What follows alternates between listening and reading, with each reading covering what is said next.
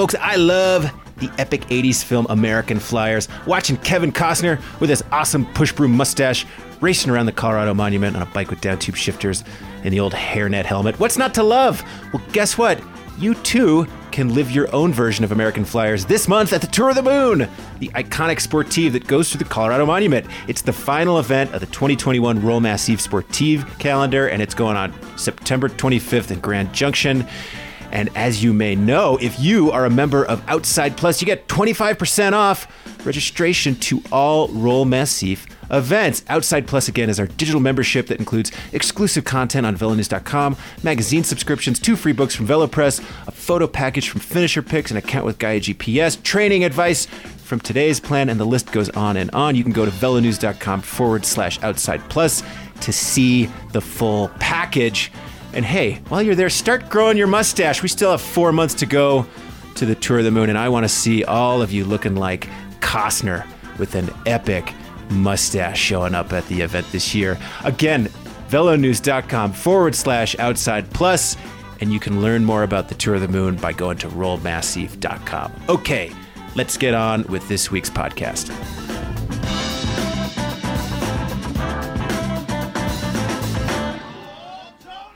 Welcome back to the Velo News Podcast. Fred Dreyer coming to you Tuesday after Veterans Day here at the home office in outside Boulder, Colorado. Where am I? Not going to lie to you, folks. My brain's not operating too sharply today. Had a long weekend with the family. Not a ton of sleep.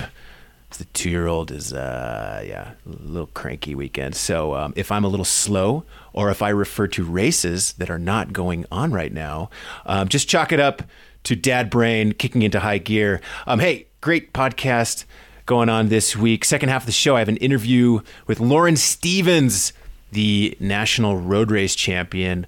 Lauren and I linked up a couple weeks ago to talk about a bunch of different topics, like what it means to be an American pro cyclist in 2021. Lauren has also been, I feel like Lauren is probably the best American cyclist to have never been named to an Olympic team. And she discusses what it's like to be passed over and how she has personally dealt with these setbacks and disappointment. And I honestly think that like a lot of us can learn from the mindset that Lauren has taken into some of these situations. So thanks so much to Lauren for coming on the podcast. But before we get to Lauren Stevens, we have so much that we need to break down from the Vuelta a España, because the Vuelta concluded this past weekend and in true Vuelta fashion delivered thrills and spills and chills and so much controversy. Delivered like a year's worth of controversy in one stage. And we are going to break that down with my co-host this week. Coming to us from the man cave, it's Andy Hood. Andy, you survived another Vuelta. How are you? How has your decompression process been like coming back to normal life after, circumnavigating Spain? Well, it hasn't actually started yet. All I've been doing is writing about this Miguel Angel Lopez story for the last 48 hours, 72 hours. But yeah, the Vuelta was kind of a snooze fest, really. I mean, there were kind of like we talked about this last week, some pretty good daily action, good breakaways, good exciting racing. But man, the GC was kind of just on cruise control with Roglic really and Jumbo-Visma. Really, chapeau to that team. They delivered, I think, their best Grand Tour victory so far. The third one in a row for Roglic. Chapeau to him and that team. Sepp Kuss snuck in there 8th place. His best Grand Tour result. Really, not a lot of people really noticing that. Of course, why were people not noticing that? Because the Movistar Lopez story just blew up for us. A wonderful gift for journalists and those of us who love a little bit of controversy with their servings of professional cycling. Going back a few weeks, we were talking about how is Movistar going to find a way to muck up their awesome situation or do something completely insane and crazy or just make some decision, some head scratching decision to snatch defeat from the hands of victory. Now, hey, chapeau to them. They got second place overall with Enric Mas. But this Miguel Angel Lopez situation was so bizarre, and it happened stage 20.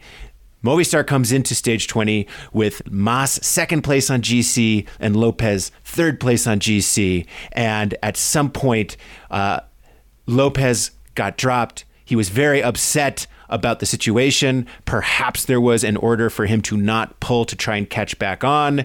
and he ended up stepping off his bicycle and abandoning the race, much to the chagrin of Movistar fans everywhere. There was tons of controversy afterwards. There was like a goofy statement made in his name afterwards where he apologized for what he did. Then there were quotes and reports coming out from people in his camp saying that, the truth really hasn't come out there, that he was ordered not to pull to catch back on. And, here we are 72 hours later, and we still don't really know what happened. All we know is that Miguel Angel Lopez was in pole position to get third place at the Vuelta a España, and then he just bailed out of the race. So Andy, take us into the reporting that you have done around this and the story itself. How would you describe this story to the good listeners? Well, it's interesting because in this day and age of 24/7 coverage, when everything seems to be caught on tape, much of what happened in this kind of implosion was not on live TV. Unfortunately, with the race broken up in bits, there's a couple of motorcycle cameras on course, and we only heard little bits of it coming across from one of the TV reporters on a motorbike. He doesn't have a camera with him because the cameramen are on different motorbikes. So one of the TV reporters was saying, reporting live on Spanish TV, it's like, hey, Miguel Angel Lopez has just stepped off the bike. And so there were no real images of what happened there. But of course, he was there recounting what was happening. And he later actually shot that little video grab with his iPhone of Lopez getting into the car while he was on the phone and getting into the back of the Movistar car. But, in brief, what happened was Lopez, the race split up. This last stage was very hard. The Vuelta roadbook is notoriously, almost hilariously off whack in terms of its course profiles. It's like a little kid drawing with a crayon. So, a little hill here, a little mountain there. So all the teams, rely on Velo Viewer because the Vuelta roadbook and its course profiles are just insanely off out of relation to what really the course looks like. And that's been a complaint from riders from years. Now the technology is catching up that teams do have a better idea of what's coming up ahead of them. So that last final stage, the road stage Saturday, it was designed by Oscar Pereiro, the 2006 Tour winner after Floyd pulled Landis and got kicked out of the Tour that year. Very hard climbs. Galicia is just laden with these mountains, not huge, high elevation, but we're talking 200, 300, 400 vertical meter riddles of very steep climbs. So he just packed in about 3 or 4 of these in this final circuit. So it was kind of like a Liège-Bastogne-Liège, but even harder. And, end of the race, Byron Merida and Byron Victorias and Ineos, this was their last chance to try to knock Lopez and Mas off the podium. So those two teams dropped the hammer, and there was a split in the bunch, and Lopez got caught on the wrong side of it. You could see him covering some moves, and then, it's kind of like sometimes you pick that move, and then that's that move you don't go with. That's when it splits, and that's kind of what happened. So, it was an accumulation of events that led to this tizzy fit, to this fit of anger, frustration that boiled over to this really dramatic departure from the race. When is the last time any GC rider pulled out of a race for this kind of circumstances, 20 Ks from the finish line? This was 20 Ks from the final race. The next day was the time trial. The race was over, and he decides to go home. Yeah, it's bizarre. I can't, we've seen Rowan Dennis step off his bicycle. He's not a GC threat. We've seen guys get kicked out for fighting, but the last time that a GC rider on the last really hard day did this, this is sort of unprecedented in modern cycling. And a couple things that I thought were really interesting. So the split happens. Lopez is caught in the second group. Egan Bernal is back there. And, Bahrain Victorious is driving the front group with all the GC guys up the road. And it sounds like Lopez mounts a chase to catch back on, and he's not able to close that gap. Now, the controversy I think that erupts here is in what was being told to him from team management. Do you catch back on? Do you pull to try to catch back on, or do you sit back? Because it sounds like there were some reports that came out that said he was actually told by Movistar team management, hey, wait up. Like, you're in this group back here. Don't pull, wait for reinforcements, or don't drag Egan Bernal all the way back up here. He's a good time trialist. He might be able to leapfrog Enric Mas on that final time trial. But either way, there was a directive given to him to say, don't pull back on. And maybe that added to his frustration or whatever. What do we know about Movistar was telling Mas? Team manager, Subio Nzue was actually in that front team car on Saturday, and he spoke to the journalist Sunday. at the finish line after the time trial, and kind of shed some more light on that, because when that first came out, that came out from within the Lopez camp that was leaked out to the Colombian media that, Movistar was telling Lopez not to pull. And the initial assumption there was, we don't want to bring back Bernal and maybe change the dynamic of that front group, where perhaps Mas could even get dropped, and they could get Bahrain and Ineos with more numbers in that front group, because you have to remember that Movistar was down to 5 riders. They had lost 3 riders during the course of this race. So they were down to Lopez, Mas, and then 3 helpers.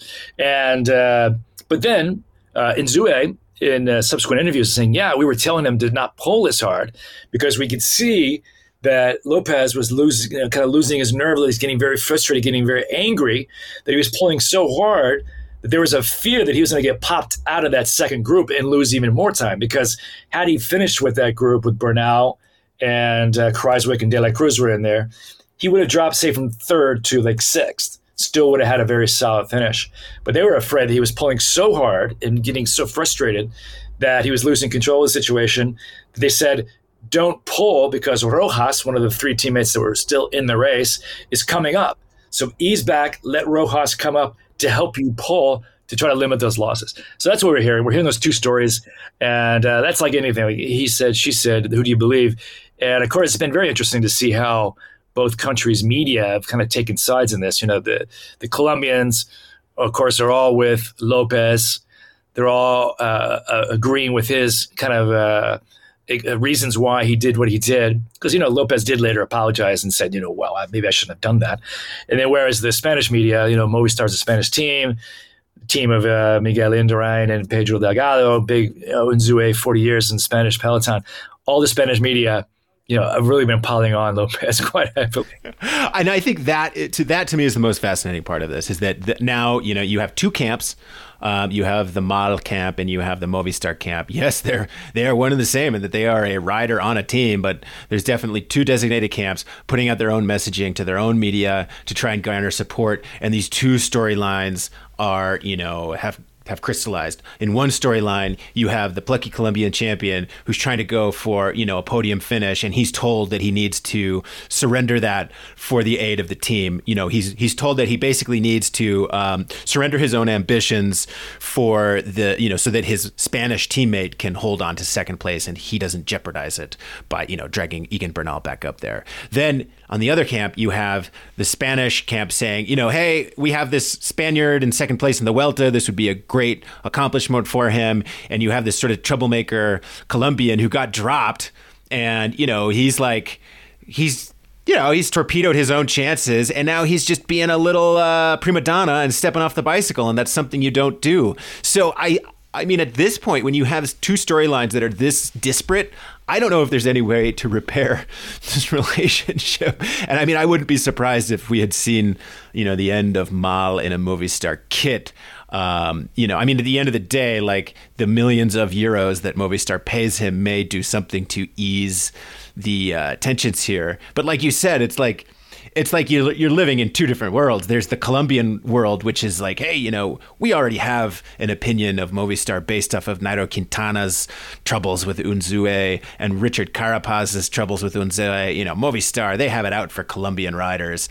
And then, you have the Spanish who are saying, another troublemaker Colombian on Movistar going against team orders. I think it's fascinating. And it's just it is sort of the drama that this Vuelta needed to get us all engaged. And it happened right at the end. Oh my gosh. The irony there is that actually Movistar and Nzue and its different personifications has been probably the leading world tour team that has helped Colombian and South American cyclists over the last 15 years come across, get into the world tour, get into European racing.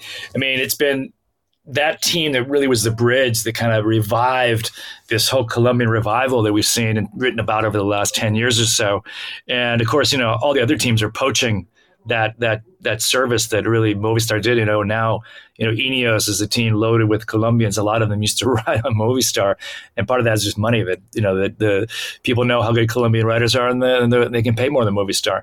There's another kind of interesting split here too, in kind of the public debate on social media and kind of a debate within the cycling hardcore racing community, you could say. A lot of people on social media are saying, well, hey, it's obvious that Miguel Angel Lopez has some issues here and, mental health issues. We should not really pile on him too much.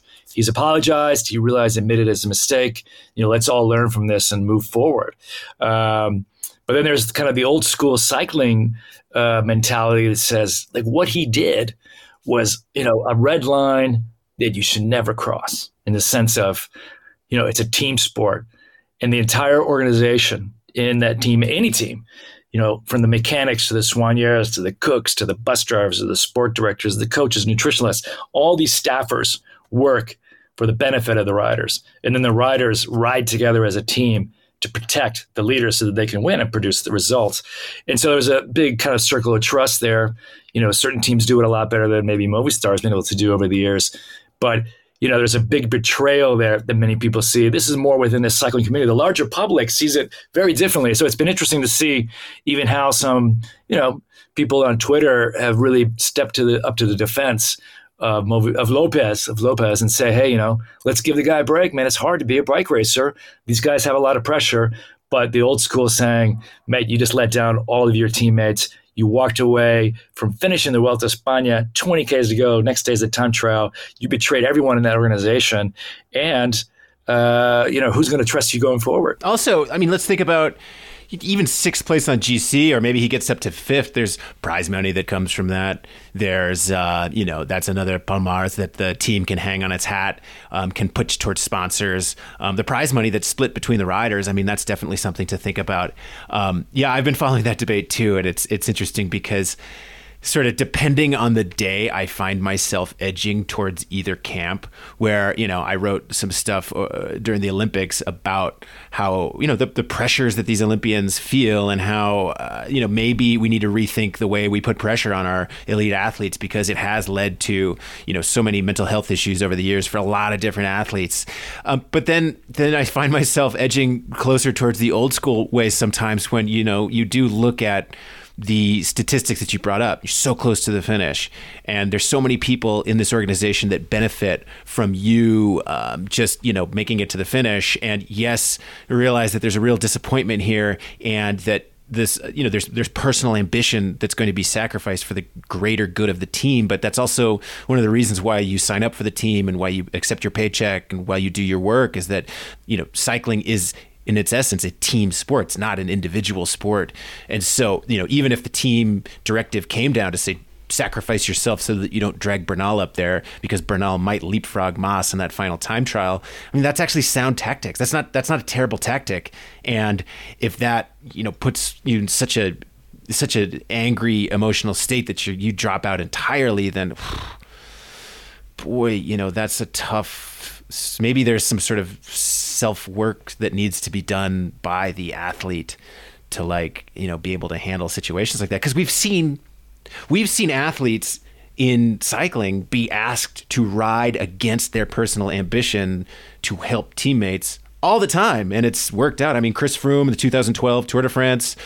I remember 2011 Paris-Roubaix when Johan van Sumeren was up the road, and Thor Hushovd, who was really strong and had some great Roubaix, was chasing back on with Fabian Cancellara, and the team director was like, hey man, don't pull. You're just going to bring Cancellara up to Van Sumeren, who's your teammate. And he was pissed, and he slammed his hand on the handlebars, but he followed orders. That's part of being a professional. These guys, it's part of the tradition of professional cycling, and they're professionals.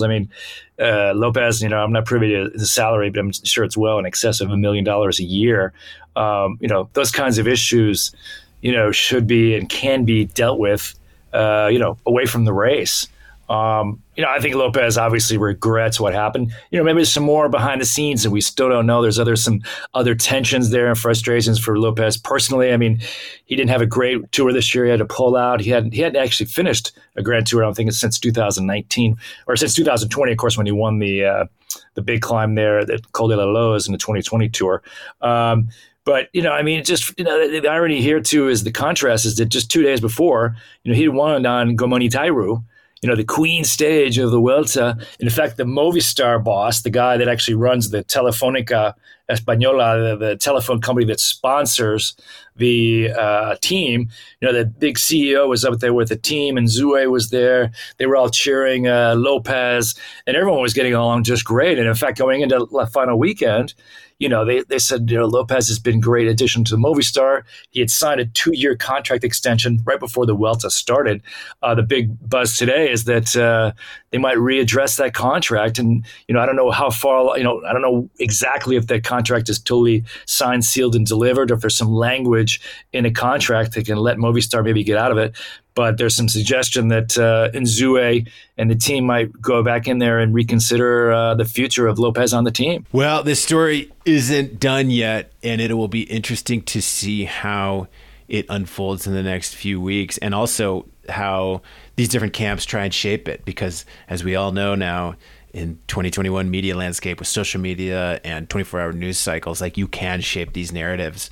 So, whether or not there's more information that trickles out, or whether one of the camps tries to shape the narrative in a different way, will be really interesting to see. But honestly, Hood, this is one of our biggest cycling stories of the season, just because up to this point, there's been a lot of sort of standard operating procedure in bike races, winners and losers, and surprising performances and this, that, and the other. But it's been a while since we saw a polemica of this sort of an outlier really hit the season. And so waited right to the end of the Vuelta.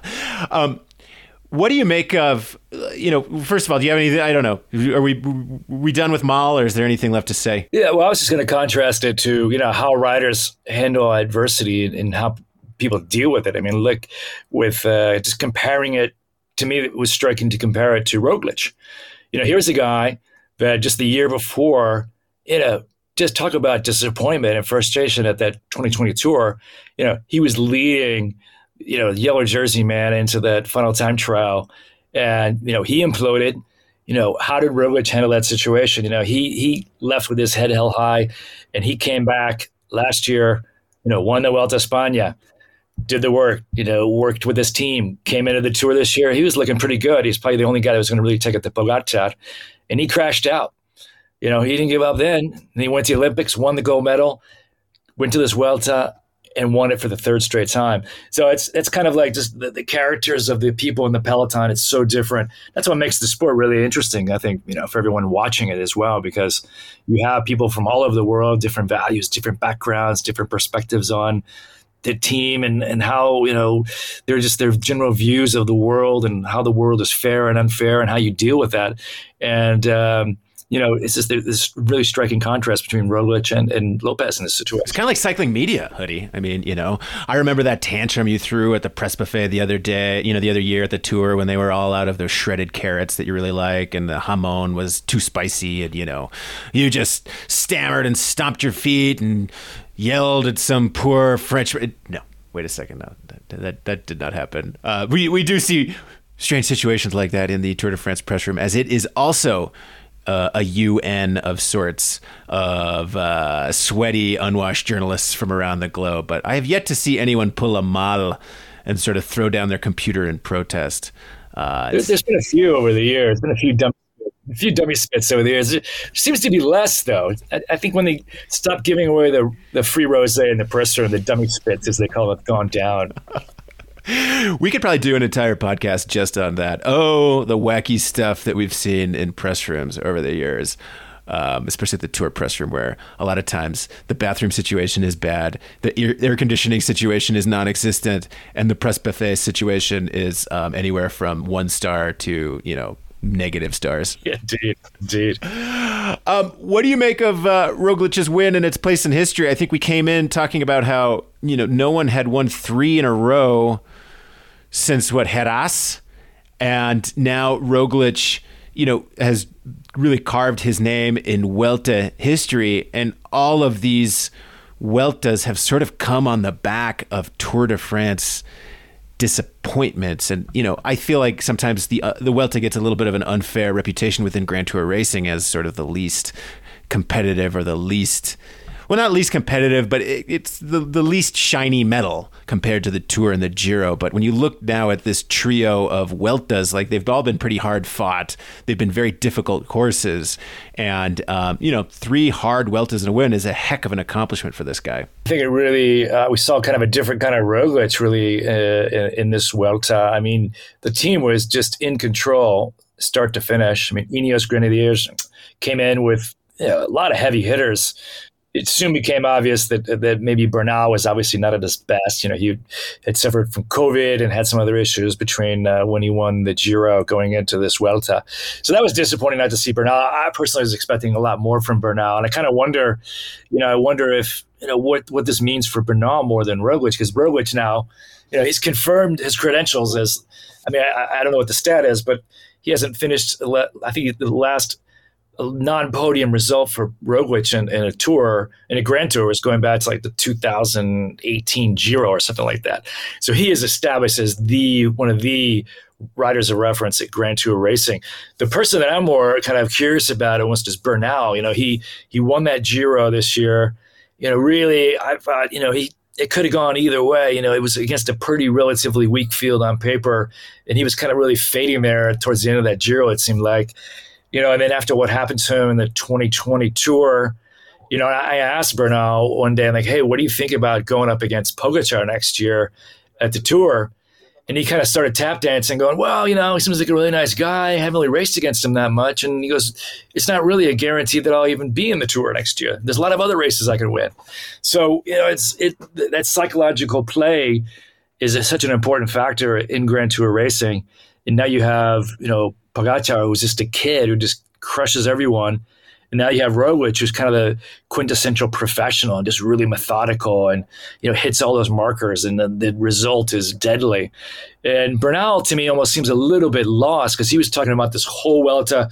Oh, it feels great to race without the pressure, without the responsibility. I'm free to attack, free to race the way I like to race. But, he was never a factor even to win a stage or really for this GC. So he's kind of just flitting around, do his own thing. That's not good enough for Ineos. They have a big budget. They want victories. So coming out of this Tour, the story I'm more interested in is what's going to happen to Bernal. If you were to draft Grand Tour GC leaders right now, you would still take Pogačar first. Roglic is a close second, but I would put Bernal a distant third, maybe even a fourth, depending on like who else is strong or, sort of how he's looking. And I think the big question now is, if you line all 3 of these guys up with pretty strong teams at the Tour de France, how does it shake out? Roglic versus Pogačar is sort of the big heavyweight battle. I guess, you could throw Bernal in there as a third, but he's already talking about, well, there's other races out there besides the Tour. Maybe I go back and win a Giro again.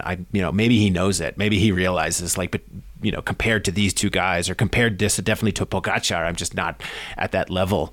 I think it makes for really compelling racing because we are still kind of coming out of this Ineos Chris Froome era where there was one guy, and you'd look at the Tour de France and the marquee battle would be like, it's Froome versus Nairo Quintana, and you just sort of in the deepest recesses of your heart, Nairo Quintana is not going to beat Chris Froome. It's really Chris Froome versus an injury or a crash. That's what it is. But now, between Pogačar and Roglic, it's sort of like, now that's a real good battle. And it's still sort of injury, crash, tweak of a, hamstring muscle, whatever, could decide things and sway it one way or the other. But that's like a really close battle. And, if it's a Carapaz or a Bernal or, someone else we don't know who's on the way up, then that makes it a little bit spicier. What do we know about other potential Grand Tour leaders who are coming up? Remco doesn't seem like he's there quite yet.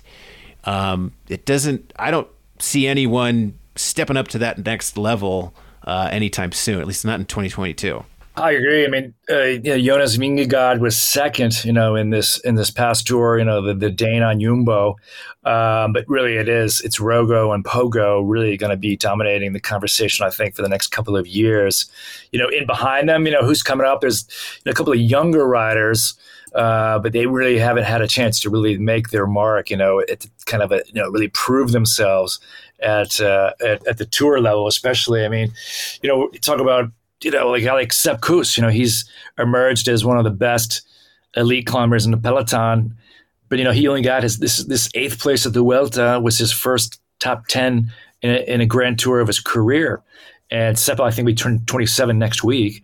How much, and I was speaking to one of his sport directors during this Vuelta, and they're like, the problem with Sepp is that he's inconsistent. When he's on his day, he's up there with the best climbers in the world. And we've seen him. He won a stage of the Tour this year. He was up there at the Tour last year with the team.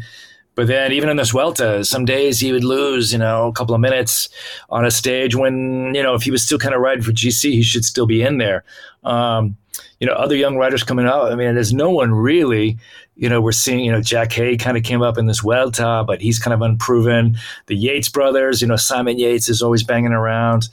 He won the Vuelta a few years ago, but he's the only really other guy out there that consistently is podium material. In fact, this year's 3rd place for Yates, Simon Yates at the Giro, was really, kind of the first confirmation that he could get back to that level since he won that Vuelta in 2018. So, it's so hard to get to the very elite of this kind of pile, right? It's like a pile of ants, and they're all piling up on top of each other, and there's only room for one at the top, and they only stay there for so long. But like right now, to me, it just seems like Pogačar and Roglic are just an entirely different level than everybody else. Well, then if you look at the results of Grand Tour racing in 2021, it is, I guess, sort of indicative of the times where you have Pogačar winning the biggest race. I think from Grand Tour champions, maybe you put Roglic's Vuelta win up there as number 2, and then Bernal winning the Giro. It's sort of like the 3 best Grand Tour racers won the Grand Tours this year. And if we can look back, 30, 40 years from now, when they look back at the 2021 season, maybe that's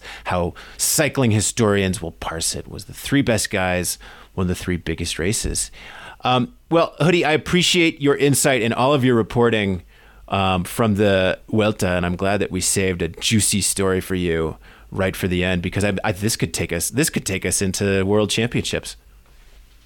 It seems like it will. I mean, what about my days off, Fred? I haven't had a day off in almost a month. Oh yeah. I'll get back to you on that. I'm talking to HR later about that. I think maybe they'll just pay it twice as much. Oh, there you go. I'll take that. You can read Andrew Hood's reporting on VeloNews.com.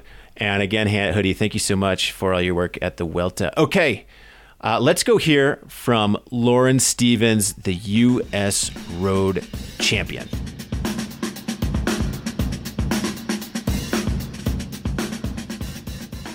Okay, now on the podcast, I am so happy to be joined by Lauren Stephens, the recently crowned U.S. Road Champion. Lauren, thanks for coming on the podcast. Yeah, Fred, thanks for having me. So we are recording this. It's been 6 weeks or so since your big win at Road Nationals. And I'm really curious, how long did it take for that accomplishment to really sink in? The level of that accomplishment. I mean, this is a huge win. And, what was the process like of really sort of accepting that? Yeah, I think it took a while for it to sink in because we hopped straight on an airplane after Nationals. Like by 5 o'clock, we were already in the air headed to Europe. So the following week, right before the Giro, I got all my new kit. And I think when I received all that new kit, I was like, oh my gosh, this has really happened. And now at the Giro, I mean, did the riders treat you any differently? Did the Europeans, or the fans treat you any differently? You're in this, American Stars and Stripes jersey. How did people view you as being the U.S. champion? Yeah, definitely the fans start to view you different. They want your photo, and when you're out on your training rides, you also get a lot more reaction. Like what's that jersey? And but for the riders, a lot of congratulations. Not really any being treated differently. So Lauren, the Giro, I mean, it looked amazingly hard this year. The big story with Tibco, Silicon Valley Bank, is you guys actually had to leave the Giro because you had some COVID positives in the team. I mean, take me through the process of learning that you had gotten, had a COVID positive, and what it was like to leave the race. Yeah, so after stage 7, we found out that another team had a positive, and that we'd all be getting COVID tests following our transfer that day. And we had a few girls that had some colds, so definitely were a little nervous about taking those tests, and we ended up having one positive on the team. And as a team, we made a decision that it was the right thing to pull the whole team from the race, because even though the rest of us were testing negative, it's just, you just don't want to mess with it. But it was definitely an interesting night because even before, after stage 7, like going to bed, we didn't know if we were starting stage 8. So I was like, well, I guess I'll have my bag ready just like I'm going to the race, and I'll go down to breakfast. And I woke up to a text message finding out that we would be pulling out of the race. After that, we all got tested again, and still everyone else was negative, but we were put into a hotel quarantine with very little information, no bikes for a few days, and it was just a very unknown situation. What's the mental emotional fallout from, going from being in this race and you're fighting every day to then just you're out of it? Yeah, the last time I did the Giro, it was only 7 days. So when I made it through day 7, I was like, all right, this is going to be my first 10-day stage race, and I was really excited to be completing a 10-day stage race. And so that emotional side of it was pretty difficult to realize that was being taken away from me. But that we're a team and we stick by each other, and although I was disappointed, I wasn't angry, and it's just how things are these days. So Lauren, after you won nationals, I wrote a story and we did an interview, and I was looking back and reading about your career and talking to your husband about your career. And, you've been doing this for a long time. Your career has spanned a few different eras in American women's cycling. And really the last 2 years, you seem to have just taken this huge step up with last year, Zwift Tour de France and winning some big races, winning the Tour de l'Aude, huge accomplishment. And then this year, U.S. Nationals. And when you look at the success that you've been having over the last couple seasons and place it into context of your entire career, what do you attribute that success to? And also just how do you view this this 10, 12-year career? And now it's you are attaining these huge heights that, I'm sure 10, 12 years ago you thought would never happen. Yeah, I'm definitely at the highest point in my career right now, and I've been close to it before, and then brought back down by injury, and fought back to the top again. And that's what's been the most interesting thing is just that continuous cycle of fighting back from injury and never giving up. And I think Matt mentioned that I was a little stubborn, and I think that would be why that has worked for me. And it's really exciting to be back at the top, and yeah. Stubborn's one way to put it, but persistent. Let's dig into that. Okay. Let's unpack that. Okay. How stubborn? When you think about these experiences with injury, what were the lowest lows, and how did you work yourself through that? Yeah, the lowest lows are the 2017 national championships, actually, when I couldn't even stay with the front group. I had a hip injury that was really, we hadn't been able to diagnose what the issue was, and it ended up that I had this the tissue underneath the skin had sheared, and the muscle was separated, and it took a long time to diagnose that. So I've had injuries that were you break a bone and what the problem is, and it's going to heal, and you have a timeline. Where this hip injury was, the doctors are well, riding your bike's not going to make it worse, so whatever pain you can handle. And I think that's where my stubbornness comes in. You just told me whatever pain I can handle, so now it's in my hands. And so it was just fighting through that, and just not being able to pedal my bike some days, but still trying to. But you're a person, you have a college degree, you've had a professional background before, you've worked as a teacher. Do you have options out there in life? Were you at all thinking about I've kicked my head around in the sport for a number of years. I've had some good times. I've had some bad. This injury, were you thinking at all about what you might do instead of racing? Yeah, in 2000, I can't remember, 2017 or 2018 when I was dealing with the hip injury, definitely I thought about taking that step back and just, all right, that was it. That was a good run, and maybe one day I'll race again, but let's try something different for now. But actually, I can thank Linda Jackson for bringing me back to TIPCO, because when I was having my injury, I was on Silence for 1 year, and that team was folding. And to get injured on a team that's folding, you don't know where you're going to go next. And I'd been on TIPCO Silicon Valley Bank for for many years, had left for a year, which was, a hard and difficult decision. And for Linda Jackson to bring me back, even when I was injured, I wasn't being able to train yet, and she gave me the opportunity. So I guess you could thank her for my success, because I think I would have just gone back to teaching, and I'm sure I would have gotten back into bike racing eventually, because the injury would have eventually gone away. But she gave me the opportunity to keep going and keep fighting. Now, Lauren, your career, like I said, has spanned these multiple different generations and eras in American cycling. And the last few years, the era that you found yourself in has been a really interesting one for me to cover, which has been, the rise of gravel, the rise of privateer racers, the rise of, racers who dabble in lots of different disciplines and have individual sponsorships. You've stayed with the traditional pro road team thing. Your husband, Matt, has been on the gravel side and sort of done the non-traditional route. I'm curious if you have at all thought about going that route, or if you've, what that conversation has been like inside of your head to keep with the, the more traditional model of road racing, team, European racing, U.S. championships, as opposed to like deviating into other opportunities. Yeah, I really enjoy the mixture of my schedule. Like we said, I just got back from Europe and I was racing the Giro to being here at BWR, and just having that diversity in my schedule to where it keeps it exciting and interesting. I'm really enjoying that right now. I don't think I would want to do 100% gravel or 100% road right now, and keeping that diversity.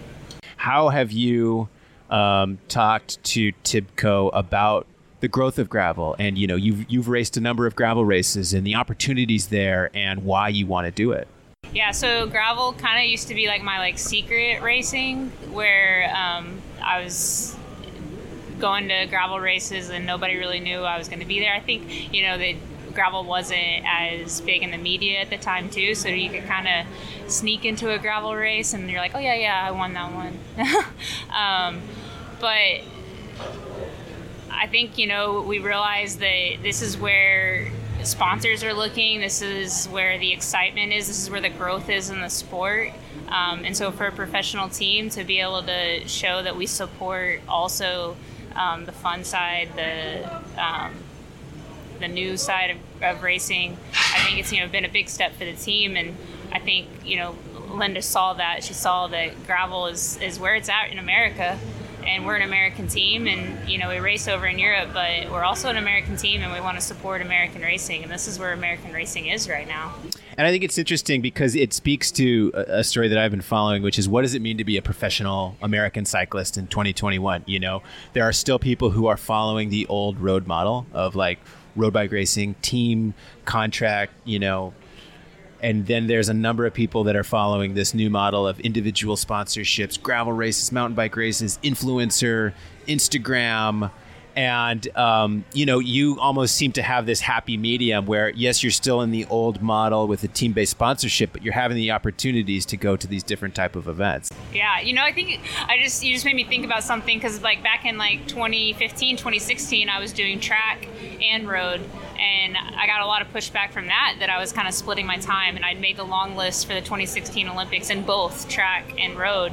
And there's people that thought I was making the wrong decision, and I ended up making neither Olympic team, but I was happy. I enjoyed that diversity in my schedule, of having both disciplines, and gravel's kind of become that other side. And it's not a right or wrong answer of what a professional athlete is. A professional athlete is if you're getting paid to race a bicycle, then you're pretty professional. And yeah, we have UCI professional teams, and we have just professional cyclists that they are getting paid to be out here.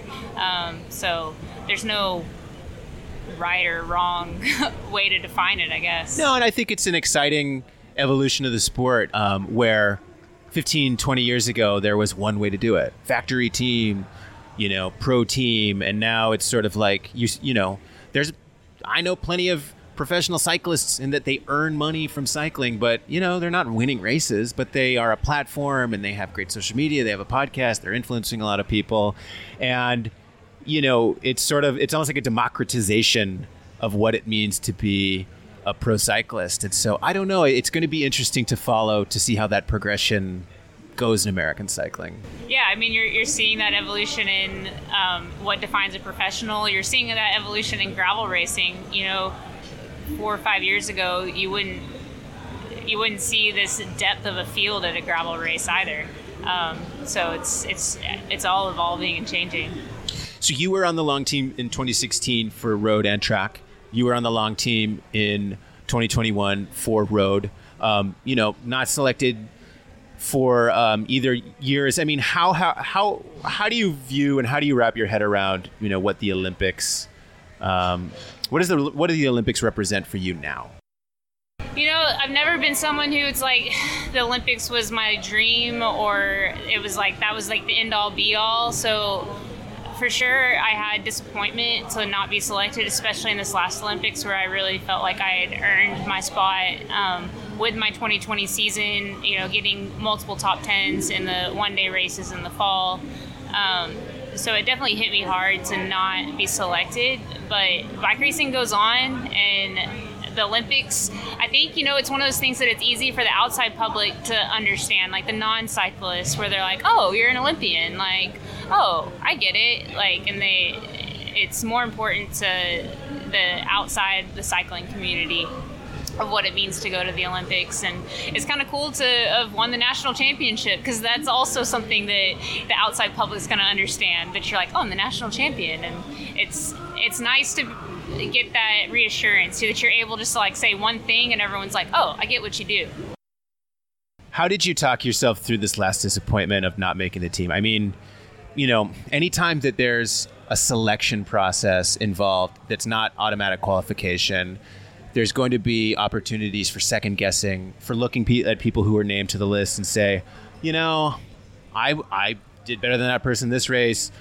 They did better than me in this race, but I had just as good of an argument to make to be on the team as that other person. I could think that and assume that like the second guessing around that if you could drive a person crazy. And so I'm curious, how did you process that? Yeah, I didn't really second guess the selection. The girls that were selected are all wonderful, strong cyclists, and I think none of us have this like one standout that's like clear that this one should be selected. Chloe had the automatic, but the rest of the riders, it's a bunch of people sitting in a room deciding which one of us should go. And for sure, there's criteria they follow to make that selection, and you just have to trust the system. And I found out 2 days before Unbound that I hadn't been selected for the team, and I cried. I called a few people to let them know, but then I moved on. I was like, gotta brace my bike, and I went and won the 100-mile at Unbound, and it's you move on. Did you think about arbitrating at all? No, I didn't think about arbitrating.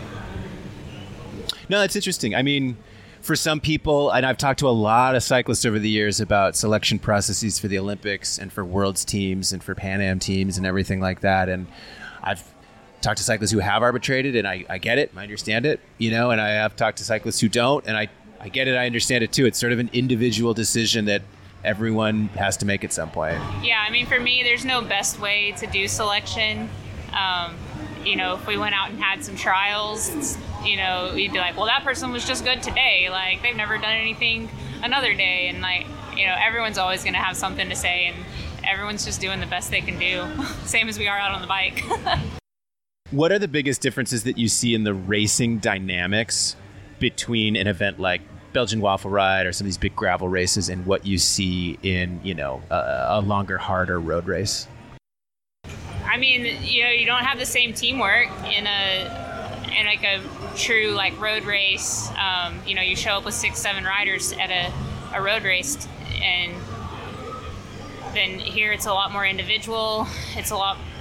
I've always said though, it also these gravel races are much more comparable to a European road race. Like tomorrow at BWR, what we're going to see is we're racing into sections. You've got to be at the front when you come into a gravel section, which is the same in Europe when you're coming into a cobbled climb. It's all about being at the front coming into those cobbled climbs. And it's another style of racing, but this gravel racing is way closer to European racing than any American road races. This race does things a little bit differently from Unbound and some of the other gravel races, which here at BWR, there's a women's field and there's a women's start. And, at Unbound, it is everyone starts together and throw them into the washing machine and what comes of it. Which format do you prefer? So this will be my first, I've done a women's start at Crusher in the Tusher a couple years ago, but we actually started in front of the men on that one, so the men would catch us. So that was an interesting dynamic. But tomorrow will be the first time that I do a start where we start behind them. They are starting all, like, the men cat 1 through 4 category in front of us, so we're going to end up catching people also, so we're going to end up with some traffic on the gravel sections. But this was my first experience of racing in just a women's field, so I'm really interested to see how, especially those first 25K go before we hit that first gravel section. Yeah, we'll have to catch up afterwards to see which one you preferred, because I know at Unbound, you had your strategy set, which was like 25 miles in, there's double track, there's going to be a crash, there's going to be a split. I am going to get to the front group of men right at that point, and you were right. You totally predicted it. That's exactly what happened, and then that was the way that the race split. And so I don't know, what do you anticipate to see? Yeah, so you're still going to see that in the women's field. Like, it's going to be a race into that first gravel section. It's going to be, you want to be at the very front going into there. But being just a women's field, you're going to have some where the group's going to come back together. Where, like, when we race with the men, like, you make it with the front men's group and you're gone. By the time you come out of that front men's group, the next woman's 5 minutes behind you.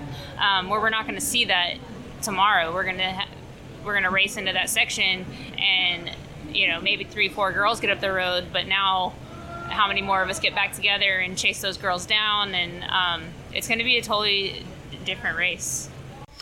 I love it, Lauren, talking to you about a gravel race, because it's like we've had conversations over the years about Zwift racing strategies, road racing strategies. And the more and more I think about it, it's like, man, you're such a diverse racer. Like, some people get into the sport and they kind of follow the same sort of thing. But I feel like you've been a very skilled racer at broadening your horizons, looking for opportunities, and just sort of following your passion for bike racing into these different areas of racing. It's not a question, just a kudos to you. Thank you. I mean, why have you done that? I think you hit it. Like, I just love bike racing and mixing it up. And I've raced on the track, I've raced crits, I've raced in Europe, I've raced in America, I've raced gravel. I mean, I've done a few mountain bike races. And yeah, I just love bike racing. Well, Lauren Stephens, thank you so much for coming on the podcast. This is Lauren Stephens, U.S. road champion, gravel racer, Zwift racer, track racer, occasional mountain bike racer, all around competitive cyclist. Good luck with the rest of your season.